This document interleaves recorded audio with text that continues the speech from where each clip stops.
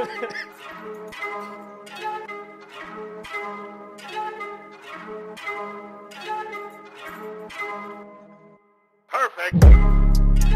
Hello, everybody, and welcome back to One for One. I caught myself. We got it. We're good. We're cooking with gas today. I'm your host, Nolan Schumann, joined as always by my co-host, Miles Fuchs. Miles, we're recording fairly late in the week. You can blame this all on me, but you know what? We have an audience to look out for, so we're going to crush this one out for the loyal listeners of One for One Nation. Hello, Nolan. Thank you for having me again. Very much looking forward to this one. As opposed to who? I don't know. My right hand. Ooh, that's interesting. But no, I'm happy to be back. And you know what? Maybe a little bit of a blessing and a curse that we're recording this a little bit later, because that means that we get to recap. I was going to say recap all of the games from this week. And boy, what a week it was, Nolan. We've been very lucky as Oilers fans to come out of a tremendous losing skid on the other side of the hill. And in the great words of one poet, Ricky, hate to say a toe-to-so, but fucking a toe-to-so. It's looking good for us right now. As you would say, I'm starting to see colors again, Miles. Amen to that, my guy. So I apologize for starting so late. We were going to record on Tuesday, but unfortunately, I could not even fathom starting to do any sort of recording or any sort of monument of productive activity. So instead, Taylor and I decided to watch Too Hot to Handle. And I'm finally getting caught up, and holy smokes, season 3, it's just we're up to episode 7 now. Haven't started episode 7, so it's too hot. It's far too hot. It is simply spicy. I am caught up on my garbage television. Oh man, use that term carefully, because that show is a work of art. So we talked about the kissing booth last episode. Guess how many days it took me to watch season 3 of Too Hot to Handle? I do not even want to know. I'll tell you, Nolan, since you asked. 2. And the second day, I only had 1 episode to watch. I hammered the last season that came out. How much junk food did you go through that very first day? You know what's really good about watching Too Hot to Handle? It makes you feel shitty about yourself, so you don't eat junk food. Yeah, exactly. Yeah. And I would have finished all of the episodes in the same frame of time, but I just kept looking at Nathan in the show. And then I don't want to spoil anybody, or spoil it for anybody who may not be caught up. But then they bring this former rugby player from South Africa on, and I'm like, I gotta go to the fucking gym. This is disgusting. We just finished the episode where they make all of the boys like paint or do the classic like write your insecurities down and then you throw paint on it bullshit. Yeah. And then they shoot it like ultra slow-mo. Well, anyways, they cut to Nathan at one point when he screams, and goodness gracious, you can see every fiber of this man's like shoulder muscles just popping to the umpteenth degree. It's not Tren, it's just creatine. Don't worry. God, I never want another carbohydrate ever again. Dude, you know what? You say that, but is there any better combination in this world than carb, cheese, and meat? No, that's spaghetti, that's pizza, grilled cheese with a little ham in it. Oh yeah, that's the go-to. I feel like you and I have had this conversation before about when people say like, "Oh, I make the best grilled cheese," and then they throw ham on it, and it's like, well, it's not grilled cheese, there, brother. Correct. That at that point, it does become a melt. Yes, exactly. Yes. So get out of here with your fake ass grilled cheese bullshit. Speaking of fake ass grilled cheese bullshit, the Oilers surely were not a very fake team this week because, well, pretty good week. Pretty good week. That's pretty good. Boys are heating up.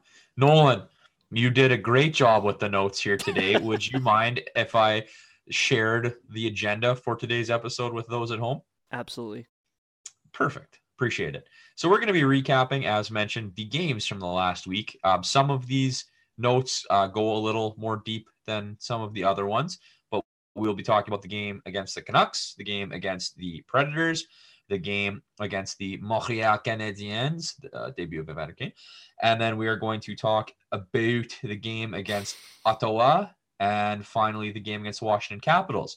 We'll move into a little bit of discussion about the Oilers surrounding Sir Evander Kane, and the 10-year anniversary this week of the game is how I will leave that. Those of you that know will know, and those of you that do not will know soon enough. After that, we're going to move into a little bit of an NHL discussion, primarily around the All-Star game, because that is this weekend, and we will recap next week's agenda for the upcoming games for the Oilers. So, Nolan, with that out of the way, let's hop into our little time machine and go back to January 25th. Over a week ago. About a week ago. And Schmerda.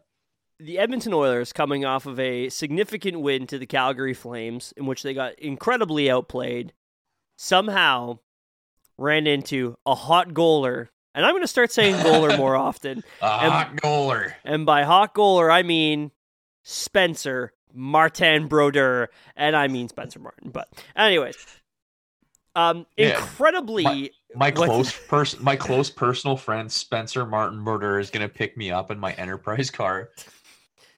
Is he also going to date your sister-in-law or something like that? The nanny, who's also a sister-in-law? Yeah. Yeah, dude. Man, Martin Brodeur, a little problematic, a little horny. Quite H, Martin Brodeur. Worst Christmas ever. Nice beards, boys. So yeah, the Oilers walked into Vancouver playing a completely decimated Canucks squad, who are starting their fifth goalie from the ECHL, 26-year-old Spencer Martin, in just his fifth career start, and they were also missing an entire top six forward line. Yeah, so this is inevitably a game that the Oilers have to walk into and completely kick the shit out of the Canucks. However, pause. Spencer Martin. I mean, we'll just start off right here. I mean, this guy had a hell of a game, and we'll get into sort of all the final numbers afterwards. But he closed the door for the Canucks. I mean, until overtime, but nonetheless. Because the Oilers and the Canucks still kept it 0-0 after the first. And then in the second, I don't like that guy. I'll do it. Okay. I'll do it. Because I'm the king of Canucks hate land. I'm the mayor of hating the Canucks. It ain't much, but it's honest work. All of the shit talking that we have done about one Elias Pettersson came back to bite us in the ass when he scored his 10th goal of the season on what I am calling just a straight up American sniper style corner pick on young Mikko. What a gross shot. That placement was dirty, far out shot, bad angle. That's just a sniper's goal. And you know what? As much as I hate it because it happened against the Oilers, it is actually quite nice to see that kid has a little bit of skill left in him, because people were starting to talk, people were starting to wonder, and you never like to see that. So it's good that Twiggy alien bastard wired one in, and hopefully he can keep that going, just not against our guys. Yeah, I mean, it seems like he has these. I know this is probably the third week in a row I've used the term peaks and valleys, but he straight up has these peaks and valleys where all of a sudden, out of nowhere, Elias Pettersson will just rip one top corner, and you're like, oh my god, where's this guy been for so long? Or he'll have an incredible move to create space, and will just send an insane pass to Connor Garland or whatever. But it's, like you said, it's nice to see him getting back to a little bit of what made him so special. But It's about the consistency with Elias Pettersson. He has to bring back that consistency. And speaking of consistency, the Oilers' power play consistently being bad because Tyler Mott scores shorthanded about 3 minutes later to make it 2-0 Canucks. We don't like to see this. Rouse. So they go into the second intermission down 2-0. And then the third period starts, Nolan, and that is when they saved their best for last. And when Ryan McLeod scored his 5th goal of the year, 6.5 minutes into the final frame, the assists went to one Chris Russell and one recently waived Slater Cuckoo. 2-1 game. Oof, Maron. Oof, Maron. Shortly after that, the king, the prince of Germany, Leon Draisaitl, scored his 29th goal of the season, about 10 minutes halfway through the period. Assists went to one Connor McDavid and one Ryan Nugent Hopkins. And for those of you keeping score, it is now 2-2 in said game. And Nolan, that's the way it stayed until overtime. In which, once again, Spencer Martin standing on his head. Till the final minutes, though.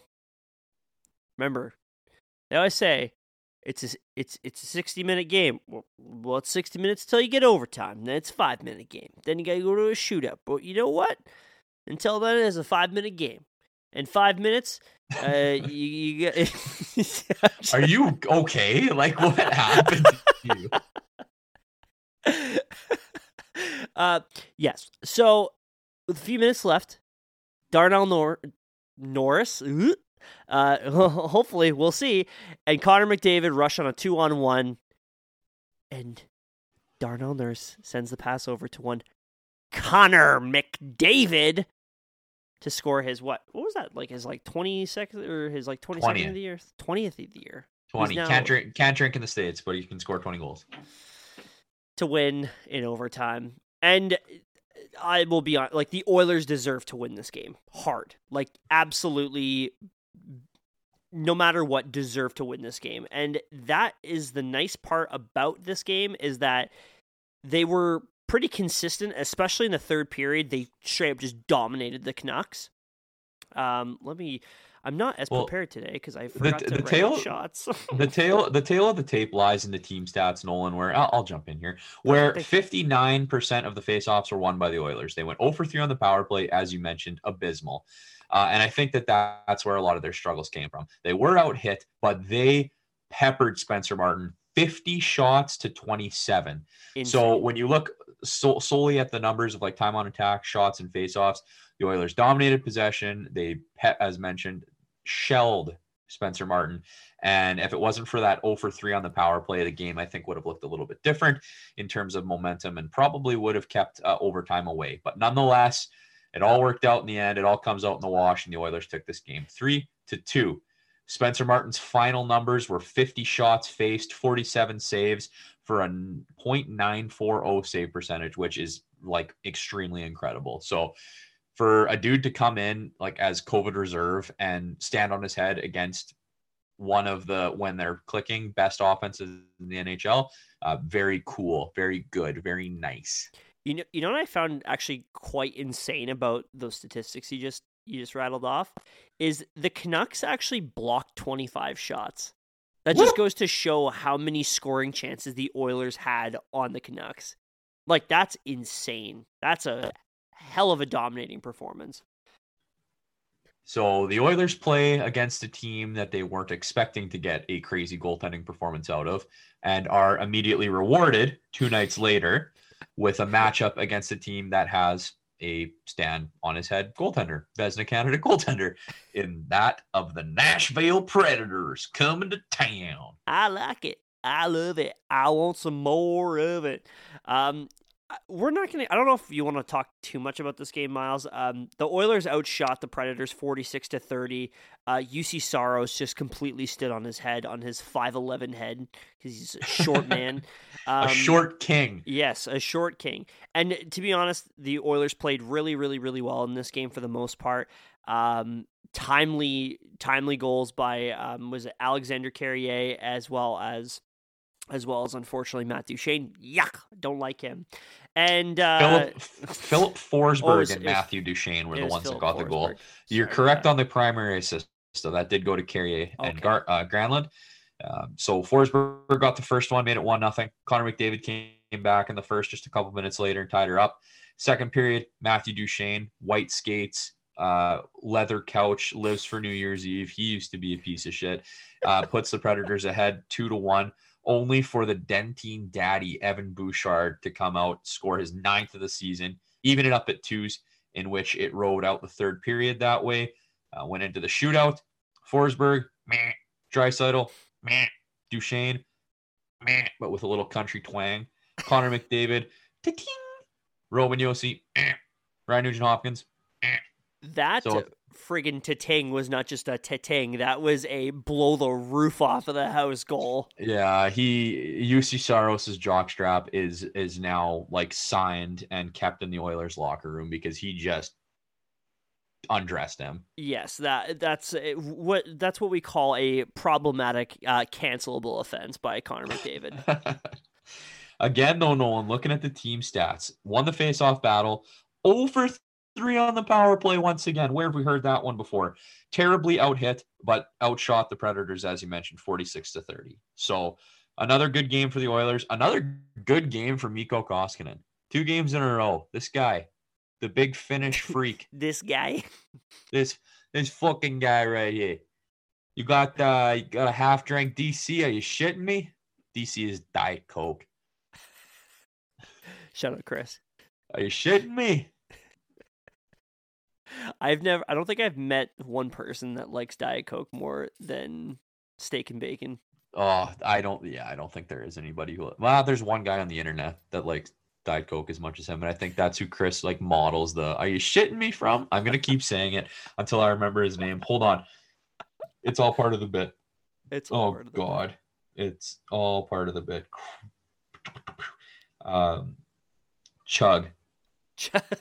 Chug is the guy's name. Meals by Chug on Instagram. Meals by Chug. Oh my god. Protect Chug at all costs. The one I'm looking at right now is him outside. He does like a bar stool, like one bite everybody knows the rules, except he's eating a ZD pizza outside of Giuseppe's in New Jersey. He's got a big Diet Coke on the ground. I don't know. I'm sorry. We're supposed to be talking about hockey, but all I can think about is my friend in Toronto. Speaking of my friend in Toronto, he wasn't in Toronto, but he was in Montreal for this one because the Oilers officially, after signing Evander Kane, which we spoke about in the last episode of One for One, please rate, subscribe, listen, and do all that stuff. He finally made his debut wearing number 91 on Connor McDavid's wing with Kyler Yamamoto on the right. We'll get to the third line in a second. But Miles, did you happen to tune into his press conference at all? I did not, and I'll level with you, Nolan. I did watch this game, but I was shit canned. That's okay, because I can take care of a good chunk of this, because this is probably the most exciting part of this. Actually, no, that's not true, because Ottawa was the most exciting part of this whole thing. So first and foremost, the press conference for Evander Kane. I'm all for second chances. I'm all for a player coming in and rehabilitating his image and, trying to do what's best for him in his career. And obviously, as the circumstances lie right now, Evander Kane is as it stands right now, innocent, as far as we know. But for a guy that is on his 4th team now, and his first team after basically not even just being bought out, but having his contract terminated.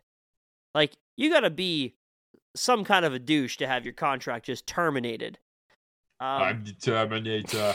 I knew you were going to do it. Evander Kane seemed to show no remorse whatsoever, and basically blaming a lot of the reasons why his teammates in San Jose hated him on, well, they're just not good leaders, and that he was apparently friends with all of these guys on the team. So, I don't know, Evander. I feel like there might be a little bit of smells like bullshit to your story, but nonetheless, we won't spend too much time on that.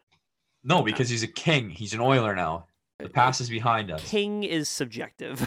But anyways, speaking of kings, he was the king of scoring. I don't fucking know where I'm going for this. Anyways,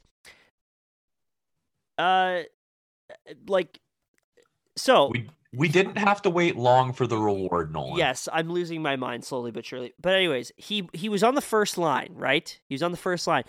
Great, awesome. Which leads to a second line of Warren Fogle, Leon Draisaitl, yes, c'est pour Lee Harvey. And what's the third line? That's good stuff. That's Zach Hyman and Ryan Nugent-Hopkins and Zach Kassian to feed off of the stinky Montreal third line, which I don't even know what that is. I don't want to hear you lick your fingers that much ever again unless you're at a KFC buffet. That was rank. But yes, Nolan, we have talked at length about the depth of this forward group, and to finally get a third line, Nolan, of Zachary, Martin Hyman, Ryan Nugent-Hopkins, and other Zach Kassian. That's Chicago deep dish pizza level depth. That's a soggy crust covered in cheese and sauce. And what not a perfect test subject to test this group out on. Then the 0.250 points percentage, Montreal Canadiens. That's absolutely perfect. And their number one goaltender, Sam Montembeault. Dude, I'm looking at his stat line. Oh, it's tough. 16 shots faced, 6 goals allowed, 10 saves. Good for a .625 save percentage. That is not what the doctor ordered. That's a slice of moldy deep dish pizza. Oh, this poor dude, man. But this was the first game Edmonton had to play in a very long time with 0 fans in attendance, and you can tell because holy shit did they look like they didn't want to be there, which makes the score of this game all the more impressive.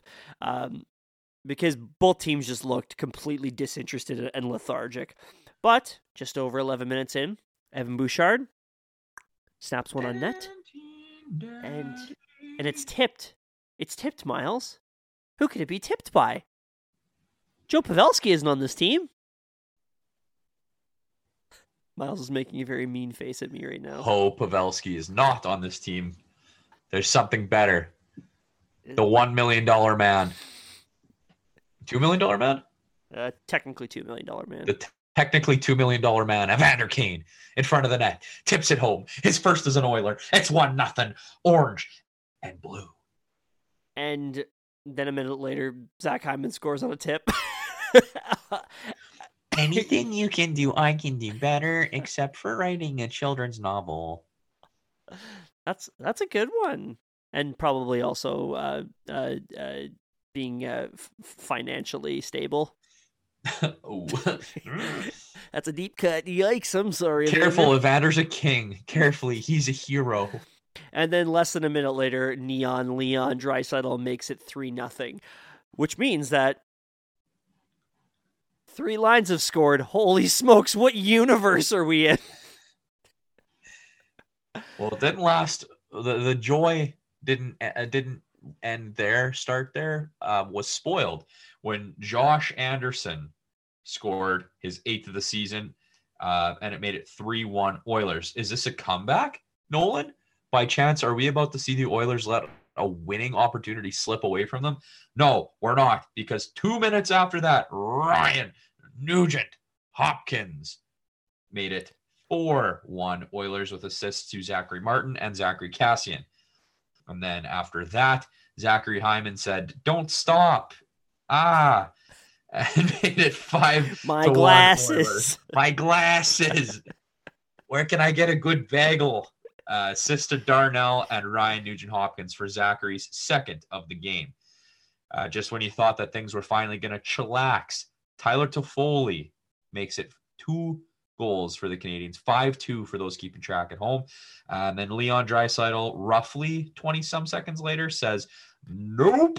Good night.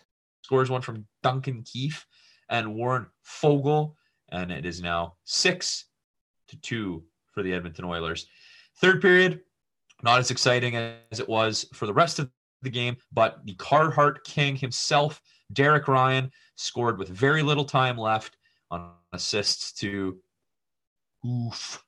Devin Shore and Duncan Key. And Miles, we get... do you think Derek Ryan's complaining about the gas prices right now? Absolutely. Derek Ryan drives an F550 with a MIG welding rig on the back of the truck. Derek Ryan has never taken an econ course in his life and has never understood the idea of supply and demand. But you know what, man? He gets up in the morning, pours himself a black coffee, because he still has a coffee maker. None of that Keurig shit. Puts it in a big thermos, grabs his like small cooler of a lunch pail, and goes to fucking work. God, he's got so much oil on his sandwiches. Kisses the wife and kids goodbye. They're still in bed. It's 5 a.m. He's out the door. Minus 40, doesn't care. Truck's been running all night. Never turn the diesel off.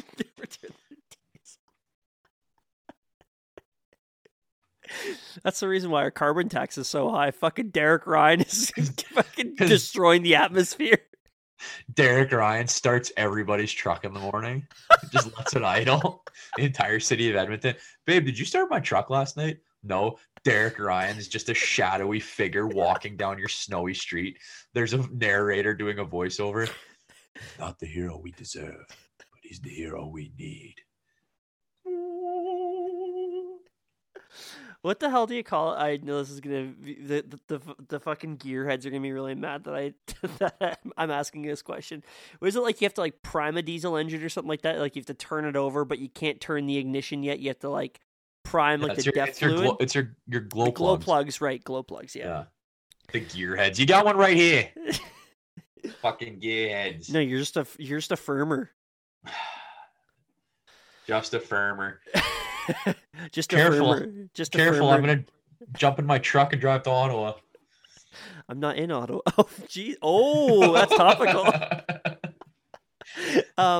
But speaking of jumping in the truck and running into something, is that Cassie? Oh my lord! Wow! If anyone is unsure about that joke, Google Zach Cassian drives into and let autocorrect finish the rest of it, and then come back. Pause the episode, search that, and then come back, because you just like, I would like you to understand the wow. Fuck. Well, insane. Go directly to jail. Do not pass go. Do not collect $200. You are on a timeout. The collections agency's coming for me. Holy shit. So Zach Cassian decides to run into Sam Montembeault and gets zero response from the Habs, which is... I mean, Montreal right now is just bleak. I haven't seen a team like this just dead inside. I haven't seen a team like this since the 16-17 Colorado Avalanche, which led them to Cale Makar. So naturally, this means that the Habs are going to draft the next superstar in the 2020 or the Jesus Christ, it's 2022 this year. That's problematic. They've been stuck at 8 wins for like over a month. I was listening to a podcast earlier today. They are on pace for 13 wins. Oh. And their points percentage and basically just how bad they've been is even worse than the Mick Eichel era Sabres. Like, you remember when like the Sabres were like literally fans at the Coyotes and Sabres games were cheering for whichever team was going to lose. And the Habs are not as bad as that team. Like, they were trying to be good this season, not trying to win Shane Wright. So it just makes it even more disgusting. But the good news about this game, Miles, 7-2 win for the Edmonton Oilers. And a fun little fact, 14 of 18 skaters scored points in this game. And not one of... What's that? And finish your sentence. Sorry. Oh, sorry. And not one of them came from number 97 stick. Oh, do you know that the Oilers don't win as many games when they don't get points from McDavid? Did you know that? That their record when he doesn't score isn't very good? Connor McDavid would like you to piss off and keep your comments to yourselves, ladies and gentlemen, because But isn't that cute? Isn't that nice? it makes me so happy. I bet you he was smiling the entire time. He's a pretty morose individual, and I'm pretty sure he was very jovial for this game. Would he like have been, I don't know, packed full of pleasure? Perhaps.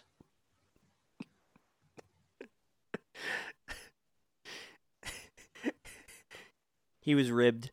You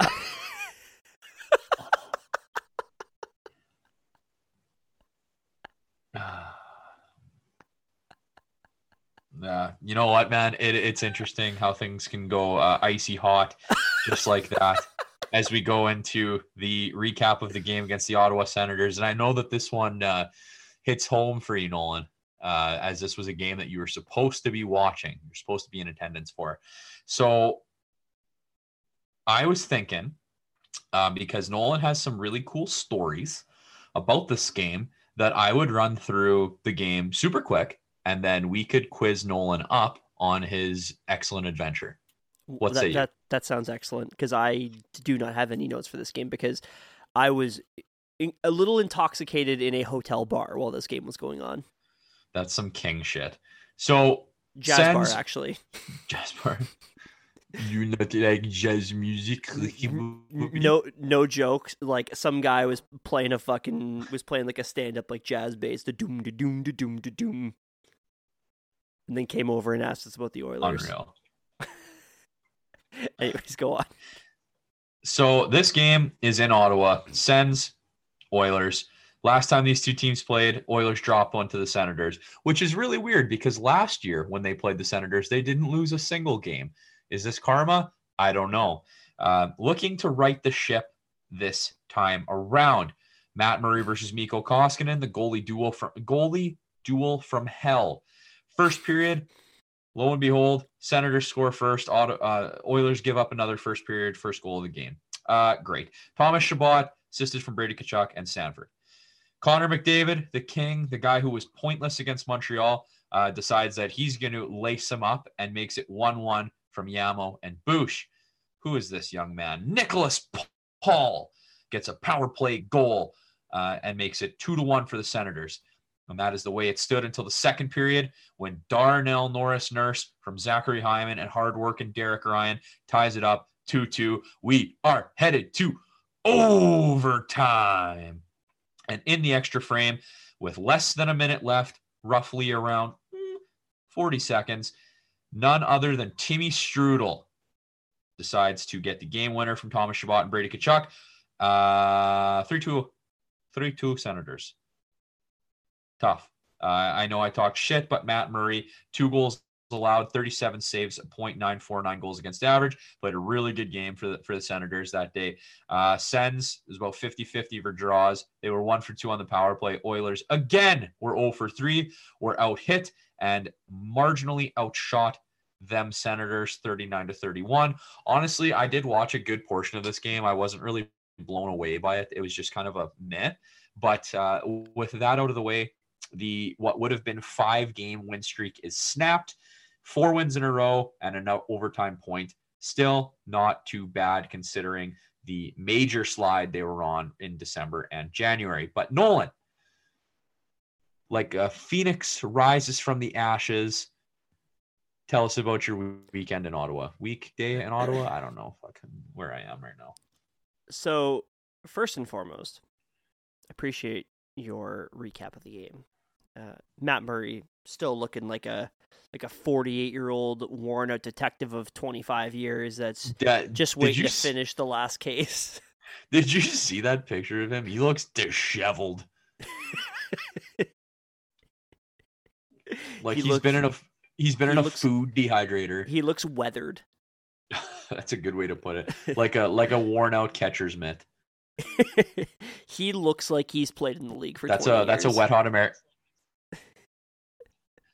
The worn out catcher's mitt is a wet hot American summer joke. I love the poll. Thank you, Biles. No problem. Shout out West Coast Mel. I'm gonna kill you. But yes, so Taylor and I had tickets to go to this game, and I was really excited about it. And then they announced the restrictions that are currently going on in Ontario, which were basically they announced at the end of January middle of January, that the restrictions were going to change on January 31st, which was the day of the game. Those restrictions went to 500 or 50% capacity, whichever is less. So naturally, boo, my tickets got canceled like Kevin Spacey. So, not great for old Nolan, but you know what? We decided to still make a nice little romantic weekend out of it. We decided to, I still had the reservations for our hotel we had, so we decided to stay at the lovely, actually, you know what? I'm not, because they gave me shit, I'm not going to tell people where I stayed this weekend. So we stayed at this hotel, and we stayed with a buddy of ours beforehand, shout out Dennis, and he told us when we were over at his place, hey, that's a really nice hotel. That's actually where that's actually where hockey teams usually stay. And I was like, holy smokes, that's insane. I'm very excited. So we get into Canada, we get our hotel, and Taylor and I decide that we need to stop at Shoppers Drug Mart and pick up some toothpaste. We walk out of Shoppers Drug Mart, and you know how all hockey players basically dress the same, Miles? Yes. Yeah, naturally, it's a long pea coat, typically some nice pants, and yeah, it's basically all the same long, slender body. You forgot toque and flowing lettuce, but go on. Well, this person had both. I don't know if the lettuce was really there. I don't think it was. Maybe not. He doesn't have very long hair right now. But anyways, walk out of there. Bang. Who do I see? I look over at Taylor. I said, oh my God, I think that's Nuge. And she says, no, it's not. And I look at him again, and he's wearing a mask. And I said, so don't freak out, ladies and gentlemen. Yes, he's wearing a mask. And I can see the eyes. I know the eyes. And he's kind of hanging around outside the front of the store. Eventually, he walks in. Taylor says to me, you got to go in and talk to him. I said, you're right. So, turn around, go inside, pretend to buy a bag of Cool Ranch Doritos that we really didn't need, but I picked them up anyways, and then kind of did like sort of a recce around the inside of the store, kind of had to choose which angle to take it from. Lo and behold, yes, you stalked it. You stalked him. I certainly did. And you know what the best part of that was? Taylor was in the truck, and you know how Shoppers has those big windows? She watched every minute of it. Like a deer hunter. Yes. And inevitably got up to Mr. Ryan Nugent-Hopkins, and I didn't want to make a big deal out of it. I was just like, hey man, I don't want to be an annoying asshole, but I just wanted to say I'm a huge fan. And you know, he replied with, thanks, buddy. And buddy. That was it. I got a buddy out of it. That is huge. Yeah, very big. So, get to our hotel. Pretty quiet evening because we ordered room service. My goal of this whole trip was that I wanted to get to our hotel and then put on a hotel robe and hang out my robe for a good 24 hours. And disgusting. I got my robe. Don't worry. Very sick. Pretty stinky afterwards, but like very sick. So, I'm not a hotel robe guy. Really? No. I mean, it's no different than putting a towel on. No, but it's just like it's a robe. Like I just pictured like Tony Soprano just out of breath having sex with a call girl. That's what makes it sick. Oh, jeez Louise. I mean, you might as well write off hotels in their entirety if that's the case. I do. You don't like hotels? Don't travel. Stay home. Be a man. Alrighty then. But anyway, I'm trying to be that guy from TikTok. Okay. I promise I won't stretch this out too long. Anyways, bang, wake up in the morning. Taylor and I look at each other. Let's go down and see if they have what the hell do they call it? Continental breakfast. Continental breakfast, that thing. Walk downstairs, and elevator hits ground floor. Turn right, ding, opens up, looks, that's Zack Kassian. And yep, I walked up to him and told him big fan while I was grinning through my teeth because I didn't mean that. Yeah, you shit talked it. I'm done with Zack Kassian. No, not the 5 episodes ago. I'm fucking done with him. He doesn't try hard. That's a really mean impression of me, Miles. Sorry. Oh yeah, my name's Miles Fuchs. I wear glasses. Anyways, guilty as charged. I do. Anyways, Zack Kassian, low key, kind of a dick. Just kind of responds with thanks. Not even a buddy, which is a little annoying. But anyways, so we realized the Oilers are here. This is exciting. This is a really good time. So what we did, we had our coffee. I had a breakfast sandwich. Taylor had a bagel, and we each had a coffee. Miles, guess how much it came to? $19. Very close, 21. But the spot we were able to sit in, we actually sat right at the front window for the first little bit and watched all the Oilers walk out, including Connor McDavid, ladies and gentlemen. I was in the presence of greatness. It was so cool. And then I walked out to try and get a closer look at them. And who do I lock eyes with? Can I say because I know? Do you know? Was it? Pugliarvi. It absolutely was. God, what a tall man. He is long. He's like the you remember that era of Slender Man or whatever? That's literally Jesse Pugliarvi. So locked eyes with him from across the room, down my drink while the rhythms boom. And then we decided, so that was what that ended up being. We watched their bus take off because naturally they were going to morning skate. So the thing I realized was, hey, that seems like it's only half the team. So Taylor and I decided to move to the front lobby and sat in the front lobby while all the guys from the second group came out. And holy smokes, did we see some people. We saw guys like Darnell Nurse. Beep, here's the elevator. Turn around. That's Zach Hyman walking out of the elevator. Very cool to see. And then listen to this lineup. You've got Kyler Yamamoto and Duncan Keith. Wow. You've got Cody Ceci and Mike Smith. Interesting. And then the fucking Murderers Row, the last group that comes out. Who is it? Oh, I'll answer that for you. Warren Fogle, Ryan McLeod, and Evan Bouchard. Just 3 total stallions. Was Boosh wearing that stupid Blade Runner jacket that he always wears? Dude, that dumb gray one with the weird collar. Sorry, Boosh, but you're rich now. Hire stylist if you can't figure it out. I can't tell you how freaking cute he looked. But was he wearing the stupid jacket? Do you absolutely know what I'm talking about? Absolutely was. I apologize. It's fucking swagless. I could have swore I saw the twinkle from his teeth. But nonetheless, and then also overheard Ken Holland having a chat with Louis DeBrusque and Jack Michaels, basically just having COVID talk, as per any normal older folk do.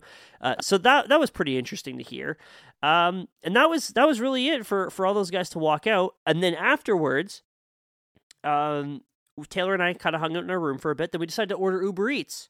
Well, come downstairs, wait in the lobby for my Uber Eats to show up. I noticed that the bus is back, so they're back from morning skate. I'm waiting there for my driver to show up, and then I get flagged down by the doorman saying, "Hey, guy, you can't talk to the Oilers when they're here." And I'm like, "No, I know, I'm waiting for Uber. I'm sorry." Oh yeah, I forgot to mention too. Taylor went up to Mikko Koskinen and said, "Hi, are you Mikko Koskinen? My boyfriend's a big fan." Oh, Taylor just told me to fuck off. Incredible stuff. But anyways, so they told me not to talk to players because of COVID. Yeah. I understand, whatever. Go in the elevator after I get my food. Go back up. Ding. Door opens up. Duncan Keith. Shared an elevator ride with Duncan Keith. Was like, hey, dude, why were you quiet about all the Chicago Blackhawks scandal stuff? You probably should have told. Just kidding. I never said anything like that. I froze with excitement. Then get to my floor. Say, hey, yeah, I was here for the game. And he says, oh, cool, thanks, buddy. He's like, thanks for your support. And I'm like, yeah, thanks a lot. Bing, close, go inside, tell Taylor, oh my God, Duncan Keith was in the elevator. Holy shit, what? Then we decide to go to the pool. I'm wearing my robe. Taylor's wearing her robe. We go down to the second floor where the pool is. Come out of the elevator. Who's at the elevator? Glad you asked, Miles. Jim Playfair. What does Jim Playfair say? Or I say, hey, big fan, Jim. In parentheses, not really, but I'm being nice. And Jim Playfair says, hey, you guys going on a little spa trip? And I said, yeah. Or I was like, yeah, we're going to go get a massage and go to the pool and all that. And then we shot the shit for a little bit. And, well, I shouldn't say a little bit. It was like probably a 30-second conversation. Basically told me about the capacity restrictions in Alberta and BC, yada, yada, yada. Then, boom, walk into the pool, walk through the change room. Walk out the door. Guess who's on my left? Louis DeBrusk and Jack Michaels. Louis DeBrusk shows me where the pool is. Go to the pool. Come back up from the pool. What happens? Louis DeBrusk asks me, hey, is the hot tub open? Wow, I'm having a lot of really cool interactions with Louis DeBrusk. This is really nice. Guy seems awesome. Okay, almost done. And then, then afterwards, we go for our massages. After our massages are done, we come back downstairs, and we went back to our window that we were at earlier, and we watched the entire team get on the bus and leave for good because they had their suitcases, and I was sad. However, I would like to tell you a little bit that I kept on doing while I was there. I kept on, because we knew that Connor McDavid was in the same hotel as us, I kept on going, Connor! Pretending if he would hear me, and obviously didn't, and I'm still doing it today. I'm gonna out you for a second here, Nolan. Yeah. At what point in this weekend did you FaceTime me eating a poutine with the hotel provided ice tongs? That was the last night, so that would have been after that was after the hockey game, which would have been the Monday night. I had a couple drinks that night, Miles. Yeah, your hotel room again looked gross. Like you guys just had empty beers. It looked like a frat. Which, not judging, because that's sick. If anybody loves frat culture, it's me. So I can definitely get behind that. But it made me want to tell a story as well, because as mentioned, Nolan FaceTimes me. He's eating a poutine, and the silver tongs that you get to pull ice cubes out of the container of ice. This man's eating this poutine with these tongs through a beer box, and it made me think back to a time where I was recently in a hotel and had to do something similarly desperate. All right, I put the beer box on my head. I forgot about that. See, it's all coming back to you, hey? All coming back to this guy. I'm an idiot. Well, I'm about to show you that you're not the only stupid one in this duo of podcasters. So I'm in Saskatoon for the crop production show. Did not see any Oilers. Did not see any Flames. Did not see any Canucks.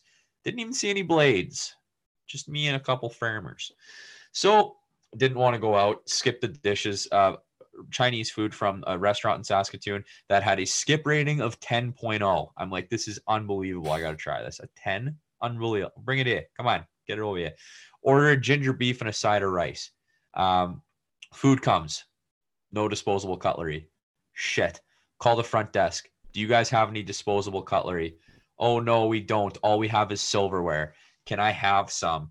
No, it's locked away until the continental breakfast tomorrow. I'm so sorry. I can't get into it. Shit.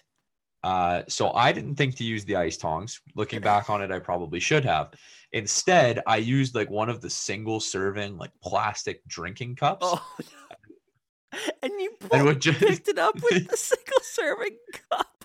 Would just take a little bit of rice, a little bit of ginger beef, kind of swirl it together in the stupid cup, a little bit of sauce, put it and back dump it into my mouth.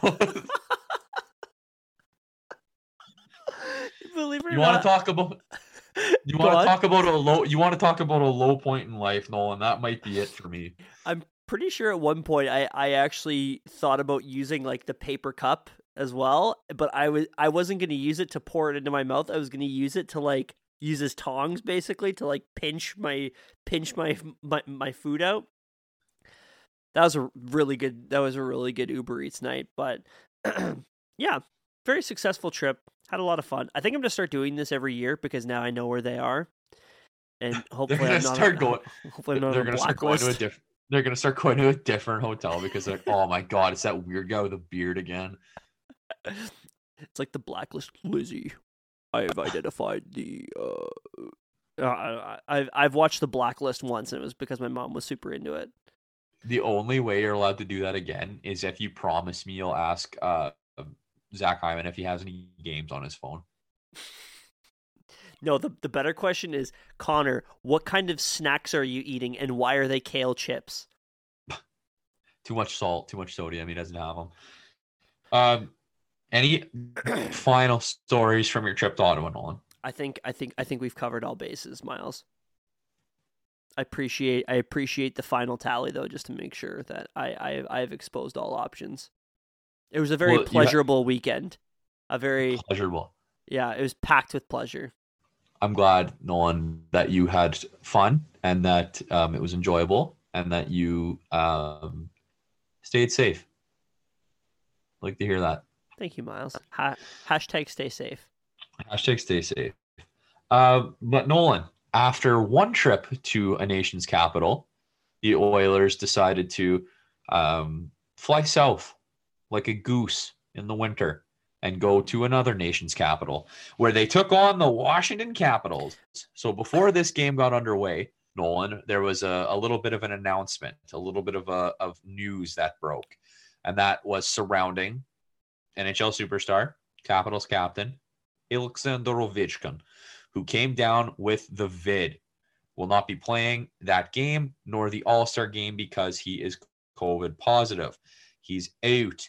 Oilers are against the Capitals, who are without, as mentioned, Ovi and TJ Oshie.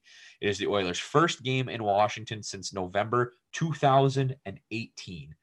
And Nolan, what did you title this game?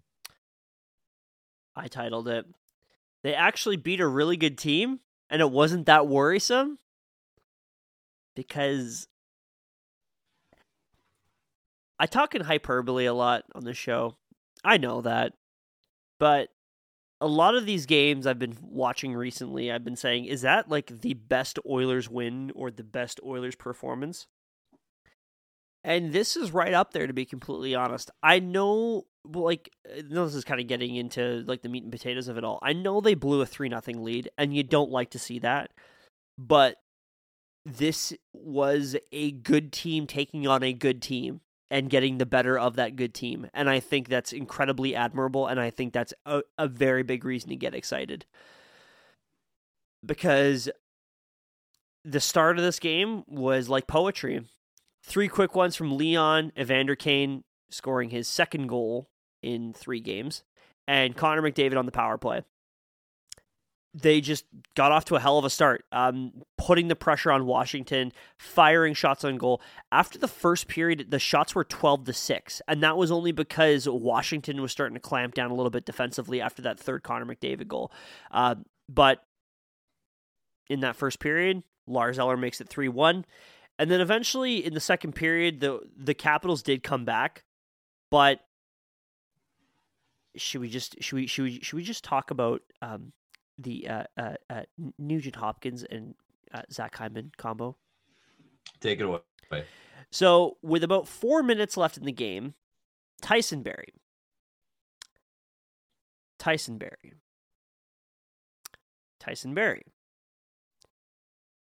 Not a very good game for my friend Tyson Barrie. He decides to take a really bad penalty in the offensive zone.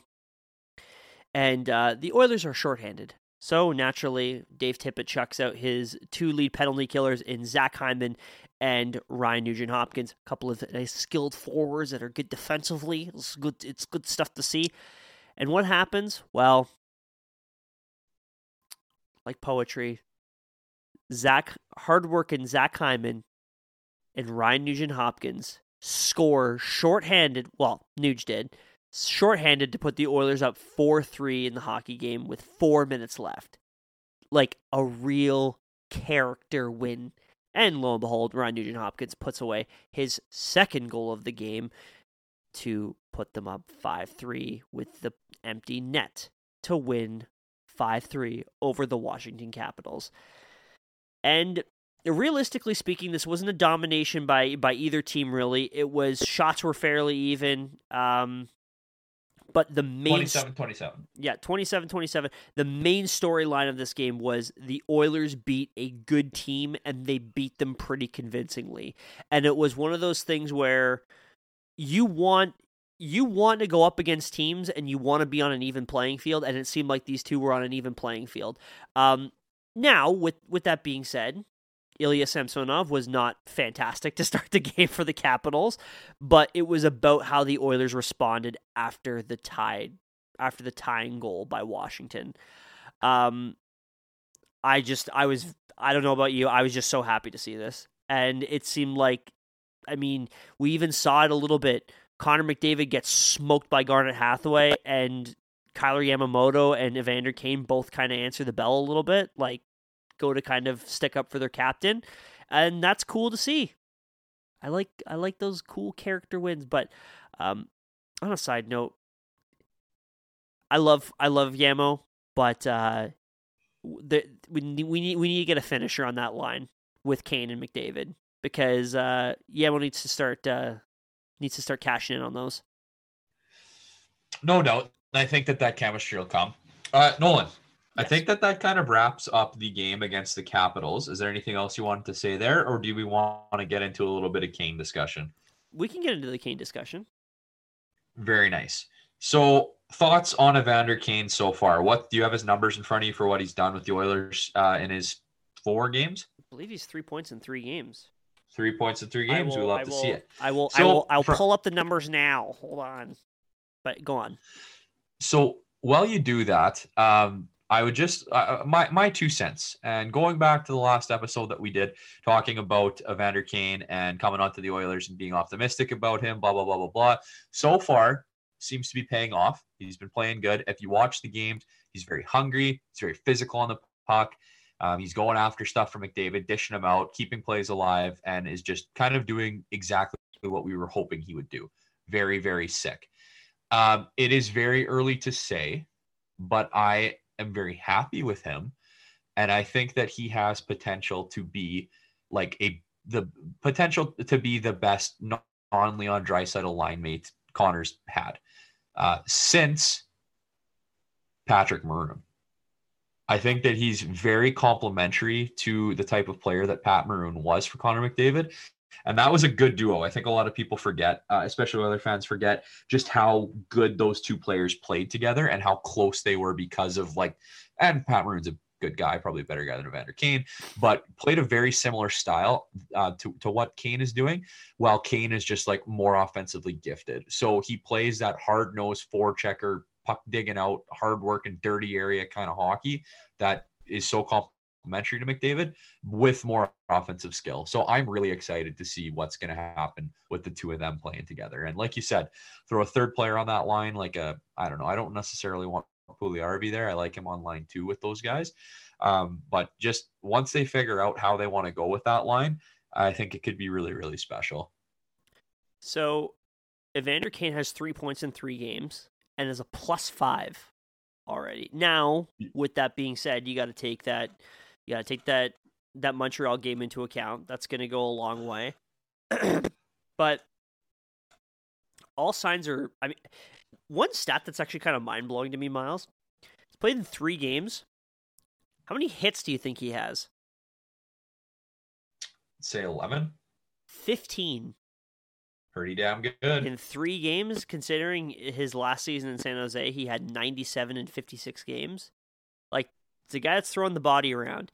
And the biggest thing with him is, as long as he can keep out of the penalty box and he can stop being a dick off the ice. And to be completely honest, all we need is this. All we need is this year out of Evander Kane, because I'm not expecting. I think it might be a bit of a mistake on Ken Holland's part to offer this guy a multi-year extension after the season is over, because history speaking, it doesn't line up incredibly well for Evander Kane. But I'm happy with the results so far. I know they tried him out on the first unit on the power play in the Ottawa game. I know that he was off it in last night's game. I'm more excited actually to see what he can do in a little bit more open space, because one thing I watched in his highlights was that this guy can just shoot the puck. So his goals that he's scored so far are really good tip-ins, but I like the idea of him being able to come down the wing with Connor McDavid and just being able to just snipe it, because Connor hasn't had a guy like that, I don't think. I mean, really, besides, like you said, Leon Draisaitl. And it just gives a lot more versatility to the lineup, especially putting... I mean, Ryan Nugent-Hopkins has had a hell of a week. Since moving down to that third line with Zach Hyman, they have incredible chemistry. And to be honest, I would love to see someone like Tyler Benson on that line with them, just to see what's there, because there could be something really special there. Or maybe you move Kyler Yamamoto down onto that line, and then maybe you try Tyler Benson with like Leon Draisaitl or whatever. It just might might help change things up a little bit, right? Yeah, move Puljujärvi up, but Benson on line too. I don't know. Interesting to see what they can do, but they definitely have options, and the performances in the past few games is definitely cause for celebration. So hoping that after the All-Star break, they're going to be able to get back to it and keep pumping the net full of goals and pumping the standings full of W's. Speaking of pumping the net full of goals, Nolan, this week it was the 10-year anniversary of the 8-point night for one Sam Gagner. Nolan from Regina asks, how many beers did Sam Gagner drink? Do you know why I asked, or you know why I said Nolan from Regina? Because that was the game that you got your question on Oilers After Hours, correct? Not After Hours. I asked a question to ask an Oiler. Actually, I've asked multiple questions to ask an Oiler. Maybe I'll put that audio in the background. Basically, it was I asked him about like how it feels to be a veteran, and he was like, "Oh, it's pretty cool." Nice. Yes, very cool. Very cool stuff. To answer your question, though, he definitely drank 8 in honor of 8. You know what, man? I thought you put that in there originally for the picture of him and Joey Moss, because there's that really cute picture of the two of them after that game. They're both holding a Coors Light and they got their arms around each other. Yeah. And this week, when because it was the anniversary, Sam Gagner posted on his Instagram, and it was a picture of the two of them, and he was like, 8-point night, like celebrating with a beer, miss you, buddy. And it was just somebody's cutting onions in my office right now, Nolan, because that made me a very emotional boy. They need to bring him back in some way. Like in some way he has to come back, because I honestly don't understand how like why he, I mean, I guess he signed in Detroit because he's getting playing time, but like, man, I want Sam Gagner back so badly, because he just seems like such an awesome dude, and is that little bit of lineage we still have with, like, yes, that was a dark period for us as fans, but he just kept things a little exciting. And yeah, that 8-point night is a prime example of what made Sam Gagner so awesome. Like, he was supposed to be the number one center for this team that was unfortunately improperly casted in that role. But and I'm still pissed McTavish traded him. I still remember where I like watching that game on my couch in our house and just being like, holy shit, like this guy is going house. This guy's going full supernova, point, goal, like just crazy. Remember when he followed that up with like, didn't he follow it up with like a 5-point performance or something like that? It was like something insane, and everyone was like, oh, is Sam Gagner now like a superstar? Because I think he played Detroit. It was the age-old like question: is Sam Gagner? The age-old question: is Sam Gagner elite? Yeah, it definitely started the conversation. But I don't know, man. I look back on that period of Oilers time with such a like nostalgic sadness, it's so many different emotions. But that picture of him and Joey Moss is really, really sweet. And I think that that's just a nice reminder and a nice reminder of the type of guy that Sam Gagner is, and how special Joey Moss was to the Oilers as a team. So absolutely, man. Shout out to them. Well, let's move on to the All-Star game because there's a couple of things about the All-Star game that are going on, and we'll be out of here pretty shortly. I just wanted to sort of touch on a couple of things here. First and foremost, with Alexander Ovechkin no longer taking place in the All-Star game, naturally, his most impressive, well, maybe not impressive, but the most logical replacement, Thomas Wilson, has been named an All-Star, replacing teammate Alexander Mikhailovich Ovechkin. I just wanted to just say his middle name because it's really fun to say. Who's replacing Batherson? Is that Brady Tkachuk? Yes, it is Brady Tkachuk. So a couple late changes to the All-Star rosters. But speaking of the All-Stars, Nolan, the NHL today on their social medias outlined the participants of the various skills competitions. Now, Nolan, I have them in front of me here. I will name the competition. For the new competitions, we'll chat about what they are a little bit, and then we will talk about the participants, and we will each name the player we think will win. How does that sound? Sounds good. Perfect. So this is one that I always really like. This is one that I think every kid imitated in their driveway with either pop cans or like actual targets or even just on their shooter tutor. But this is the accuracy shooting skill competition. The candidates are Leon Draisaitl, Clayton Keller, Rasmus Dahlin, Sebastian Aho, Jake Getzel, Troy Terry, Johnny Gaudreau, Patrice Bergeron, and Jonathan Marchessault. I know I'm going to be very biased in saying this, but I do believe this will be Leon Draisaitl. Interesting. My heart wants to say Leon Draisaitl, but I think Aho is going to win it. Absolutely ludicrous to me that Austin Matthews or Alex DeBrincat is not in this competition. Yeah, that's especially psychotic. Matthews. That's psycho. That doesn't make sense. Maybe they want to keep it interesting because Matthews would go like 3 for 4. He'd shoot one off the bar and then like hit 2 targets, kind of like the 7-10 split in bowling. I'm surprised that they don't have it because remember they had that whole passing competition in the last All-Star game. Because if that was the case, that would have been Leon Draisaitl's like competition to win easy for sure. But no, I think he could be sneaky. Another dark horse there, I think, is Troy Terry. I think Troy Terry could be really good in that. He's been extremely hot, hot. Physically and performance wise. The next competition, Nolan, is the Fountain Face-Off. Now, are you familiar with how this one's going to work? This is a new one for this year. I can read you the synopsis from the NHL website if you'd like. I would sure like that. Okay, so here it is right here. Competition takes place on the iconic Bellagio fountains. Players will travel by boat to the rink and are required to successfully shoot pucks into 5 targets in the least amount of time. Qualifying players move to the head-to-head final. Fountain spray and the breeze off the strip will add to the challenge of this unprecedented NHL All-Star Skills event. And it's pretty cool. Like, it's a very like the visual magnitude of this event is going to be really impressive. I just hope the NHL doesn't ruin it with their lame presentation of it. The musical act, fucking, I can't even think of anybody condescending to say, but the NHL is going to find a way to screw this up. Logistically, though, that is very interesting to me because the Bellagio is pretty far away from T-Mobile Arena. Big Vegas guy, knows a lot about the city. But just, I wonder how they're going to get them there in equipment, put skates on them and stuff. I don't know. And then get them back. There's going to be a big TV timeout. By boat. Yeah, for sure.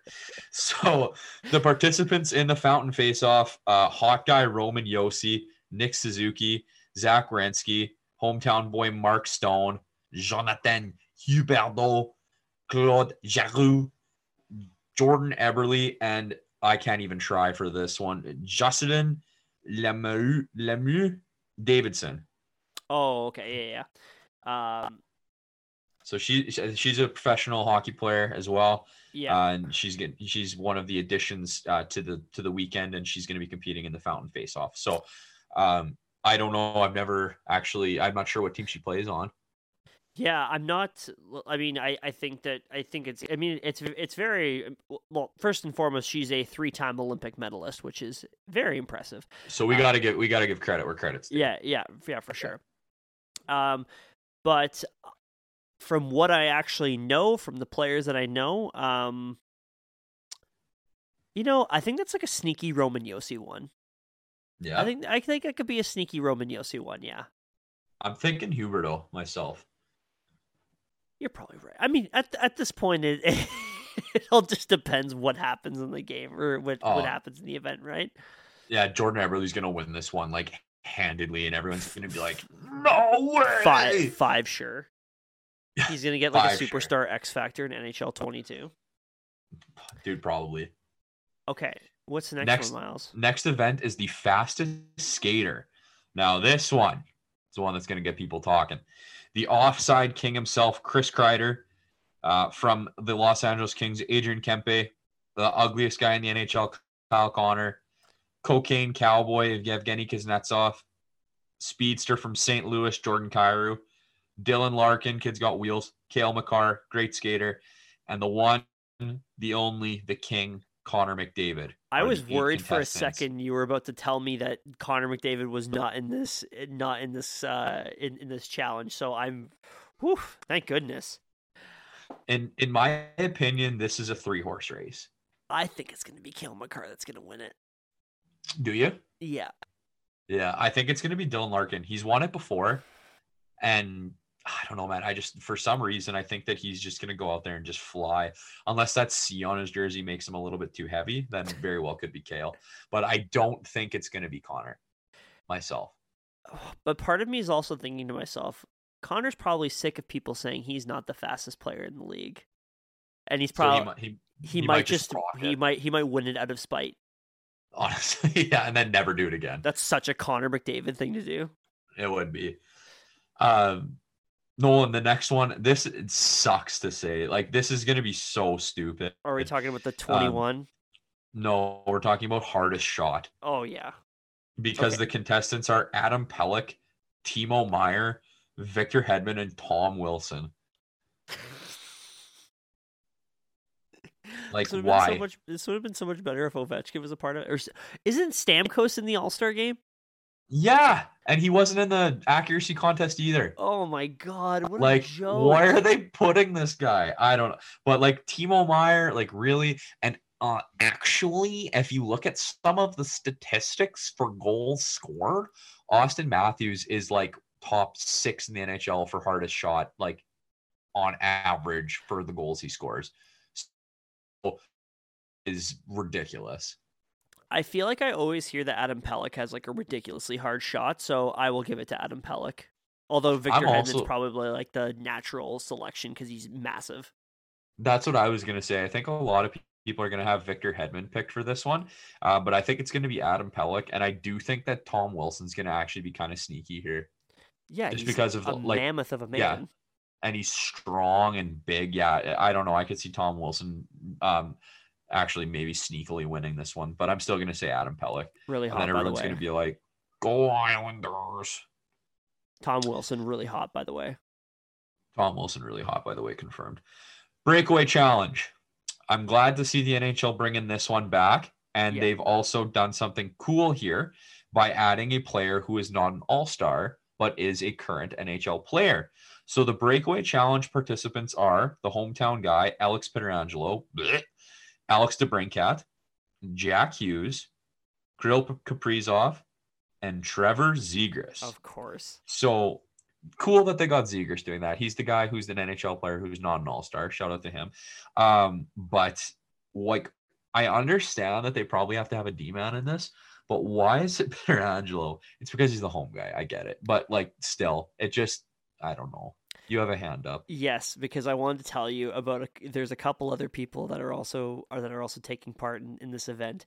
Menon Rayum, who is the first woman to ever play in an NHL game, I believe she played Goaltender, right? Yeah. Yeah. For Tampa Bay. Yeah. Yeah. As well as actor Wyatt Russell. Best known for his role in The Goon 2. Okay, I'm glad you know who Wyatt Russell is. Yeah, he's a goalie as well, I believe. Hey, is he? Oh, I had no idea. Yeah. But that's pretty sick. I like Wyatt Russell. I think he's just a cool dude, and he's also got a cool dad. His dad's Kurt Russell. That's his dad? Yeah. That's sick. They look like identical. He also plays he makes a cameo in This Is 40, where he's like with a bunch of Philadelphia Flyers players, and they're out at the club hitting on the moms and Megan Fox. Scott Hartnell is just looking so red in that movie. So red because he's got the whiskey blossoms. Gin blossoms, you mean? Gin blossoms, whiskey blossoms, whatever. Whiskey glasses. I don't want to see the truth. I have a friend who just recently watched This Is 40. Not a great film. I watched it fairly recently when I was doing my whole like Apatow rewatch. Bit of a tough hang in scenes because it wears itself out a little too thin at points. There's a couple really good parts in it though. There are a couple of really. I love Chris O'Dowd in that movie. I think he's hilarious. The scene where they're talking about the commercial with Graham Parker, and he's like, you can't be showing Graham Parker as a young man and then show him as an old man. It's terrifying to people. He's like, you need to Benjamin Button it. I like Paul Rudd in that movie. Like they're chirping his hair, like your hair looks stupid. He's like, I'm growing it out. And then I also like that he's like a bike dad, like a cycle dad. I think is really funny. But yeah, shout out to the person who watched that film. Was this who I think it was? Yeah. Okay, sick. I can't do two in the same episode, or else I think people will unsubscribe. Save streak, Nolan. This is one that all the goalie fans are big about, and I'm excited to see. Goaler fans, yeah. All the big goaler fans. So I'm going to stand on my soapbox and just absolutely bust about some of these guys that are going to be taking part. We have Jackery Campbell. Do you notice I said Jackery? More like Jack Offery Campbell. He's just jacking off. Hope I don't jack off. Bozo the Clown. So we got Jack Campbell, Cam Talbot, Juuse Saros, Andre Vasilevsky, Frederick Anderson, a cat, Thatcher, Margaret Demko, Tristan Jarry, and John Gibson. Nolan, stop. Who's winning the NHL's? Oh, sorry. I'll try again. Stop. Who's winning the @Duncan NHL save streak? Stop sign emoji. I'll go on a limb and just say like John Gibson. John Gibson, eh? Yeah. I think I'm gotta go with my boy. I think it's gonna be Juuse Saros. Juice Saros. Juice Saros. Now, Nolan, this last one here is the 21 in 22 skills competition. And I am going to need you to explain what this one is. Okay, so I will read off what this is, and then I will kind of tell you a couple things about it I'll tell you how I feel about it. So, their description of it is shutting down part of Las Vegas Boulevard to hang a full deck of oversized cards on a rack puts a new twist on street hockey. 21 in 22 is a game of chance, strategy, and skill. The object of the game is to achieve a hand of 21 without going bust in the least number of shots. The player who wins 2 rounds is crowned Puck Shark. First off, very horny description. I don't like that. Secondly, there's something like kind of not chill about an all-star game that's effectively marketed towards children and putting a gambling event in it. And I understand it's Las Vegas and you want to do, but like there was a big deal about calling the Vegas team the Las Vegas Aces because they were like, we don't want to associate to gambling.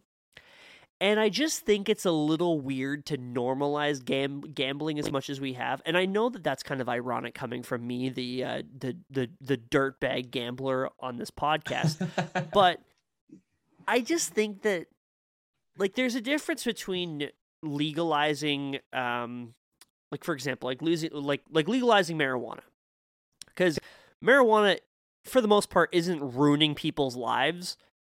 Like, gambling is a very, very, very serious thing, and I think that we need to kind of maybe rein it in a little bit on how much we're putting gambling into the forefront of our sports. And this kind of goes into not only this, but also, like, for example, I was watching TSN the other night, no free ads, and they had a point on SportsCenter where they were like talking about like certain teams on like the money line or the puck line or like prop bets and stuff. And I think to myself, like, I get where you're coming from, and I get that gambling is legal now, but I think we just need to rein it in a little bit, because the last thing I think a 13-year-old needs while they're watching the sick NHL skills competition is to be talking about gambling with their parents afterwards, and then say, "Oh my God, so you can wager things in order to win things? Wow, that's a great idea." Because Nolan personally succumbed to somewhat of gambling as a child when he had one of those, those like vending games where it's like you have to put the little key in the hole and then you could win a fucking iPod or something like that, or like the stacker game, and that's effectively gambling as a child. But I just think that we need to just calm down a little bit on the gambling aspect and putting it into the forefront as much as we have been. Yeah, man. I mean, I agree with you, like, kind of, but like also counterpoint, like Rutgers and Chuck E. Cheese. Like, we have legitimate child casinos that have existed long before sports gambling. And that's where I was making the comparison with with like those like vending games where it's like you dump a bunch of money in even though you're probably not going to win. Yeah. But no, dude, I remember being like 6 and going to the Vibank Bazaar, which got held at the hall every year. And you would put a nickel down on a card, like a number and a suit. So the more nickels you put down, the better chance you had of winning. And you could sit there and play odds, and like however many times, if you won whatever, you'd win like a chocolate bar or something, and you could fucking run that table if you were just good at guessing, because it's gambling, right? Yeah. And I understand what you're saying, but at the same time, man, like, after all, it is 2022. Like, I can be 12 and flick on MTV and see Dua Lipa shaking her booty to a music video of Levitating featuring DaBaby. So sex, drugs, and rock and roll is everywhere, as much as we want to say it's not. So I don't know. I think it's up to parents and the school system to teach kids and let them know the difference between right and wrong, because it's not the NHL's job to do that for you. But that being said, they have Steven Stamkos, Joe Pavelski, Brady Tkachuk, Austin Matthews, and Nazem Kadri as the participants in the 21 and 22 skills challenge. Nolan, who do you think is going to be the Cad Shack? I mean, Austin Matthews is pretty cool. Let's just go with him. I agree. I think Austin Matthews is cool too. Just so that I'm not the same as you, I'm going to say Brady Tkachuk. And also, Matthews probably done his fair share of gambling himself. If I lose, you get to shave racing stripes into the side of my mullet. If I lose, I'm gonna show you my butt. I'm just kidding. I'll do that without. Okay. We talked about the skills competition. Is there anything else regarding the All-Star game that we need to cover? I don't think so, but okay.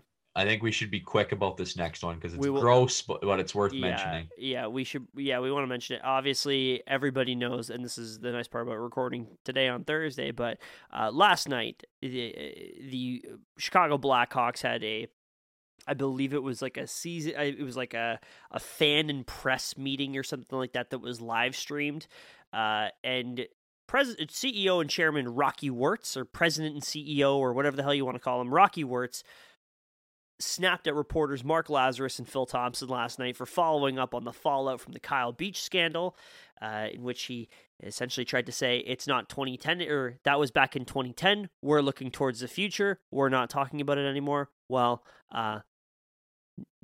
newsflash, Rocky Wirtz, this is going to cloud your organization for a very long time. So I'm not surprised anymore at this point. Like, that's why I probably don't even need to really spend much time on it. Is like, why am I surprised? This is a fucking hockey team that has covered up sexual assault scandals for now 10 plus years. So we really shouldn't be expecting anything different out of the mouth of Rocky Wirtz. It's empty promises, and that's exactly what was expected. Miles, one dimension to you. Did you happen to see what Darren Dreger what Per Darren said tonight? I did not. Regarding the Chicago Blackhawks. No, sir. They're interviewing for a general manager position. Who do you think they're interviewing? Oh, God. Is it Peter Chiarelli? It is Peter Chiarelli. I saw a funny tweet yesterday, and I want to find it here. It's very good, and it's topical. Uno momento. It's worth it.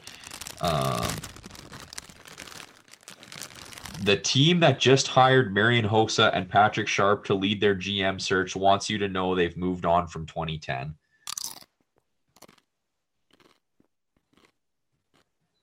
Funny. Are you eating chips? Dude, Cool Ranch. Fucking hard. Down goes Brown, baby. I saw a tweet. Brown. I love that man. So that's that. Blackhawks, man, bad. Blackhawks, bad. Tough. Fuck you, Rocky. Nolan. Yes. That about does it for the episode. Is there anything else you want to talk about, or could I hit next week's game agenda? You can hit next week's game agenda, because holy shit, we got a lot of games coming up. The Oilers are very much behind on their games in the standings, so it is a fucking marathon to the finish here. Hell yeah, brother. So there's no games this weekend, which is good because some of us need to catch up on the Pick-a-Palooza standings, which I have been working on. So I'm saying it on the record. If I do not have the Palooza standings posted by the time the Oilers play the Vegas Golden Knights on the 8th. You have to share a picture of your butthole to everybody on Instagram. No, everybody who listens to this is allowed to say one insult to me the next time they see me. One insult, whatever you want. Oh, nice. So we will have Palooza standing updates before the next Oilers game. So after that game against the Golden Knights, they play the Blackhawks the next night in Chicago. Then they play the Islanders on 02/11, and then they play San Jose on the 14th. Happy Valentine's Day to all the gals out there, and all the guys too. We gotta remember all the guys on Valentine's Day too. We sometimes deserve some gifts. Them ladies don't always deserve everything. Boy, what a way to end it. What a cancelable fucking thing to say. That's great. Nolan, if I don't talk to you by then, happy Valentine's Day to yous and yours. Happy V-Day, Dad.